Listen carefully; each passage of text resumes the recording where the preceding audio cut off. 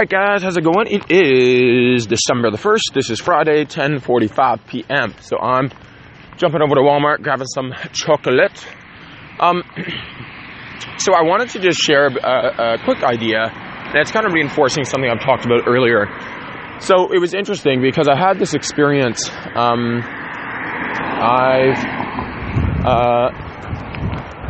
So basically I've had this situation where back in high school, I was very insecure with myself. Just in the fact that there was a lot of moving pieces going on, and my family had my parents were had been getting divorced. It was really stressful. 2008 had just hit and kind of wiped out the family business. So there was a lot less money coming in, and it was just a stressful time all in all.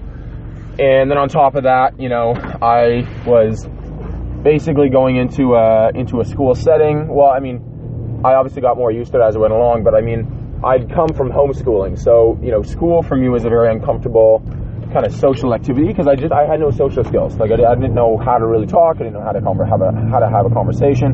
I honestly really didn't learn how to have a good, solid conversation until first or second year university because I had to learn in order to have estimates, right? And so I learned the basics of how to have a conversation. But I'm like, no joke, I didn't really know how to have a conversation before that, right? So I was just super uncomfortable and awkward in high school. And for me, I've always craved my it's interesting. Tony Robbins says, like, whose love did you crave more? Like, you want both your parents' love, but which parent did you crave the love of more? For me, I craved my dad's love more, right? And so I always had this kind of intense desire to just have these kind of fatherly figures. And so that period of my life, I was looking around and saying, who obviously I've got my dad, who can I have as strong men in my life in order to kind of build me up and develop me. So I was just kind of looking for someone in that direction.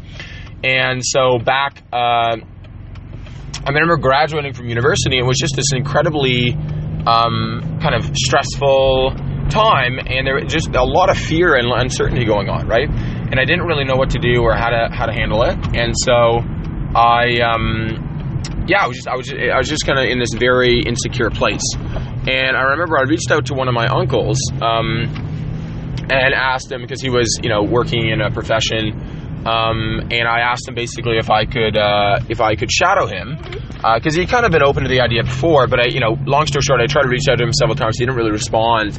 And I'm looking back, and since we kind of made up, but back then I basically made that mean, if he's not responding to me, that means he doesn't give a shit about me, he doesn't care about me, all that. So I'm just going to take a break here because I'm going to jump into Walmart. So I'll be back.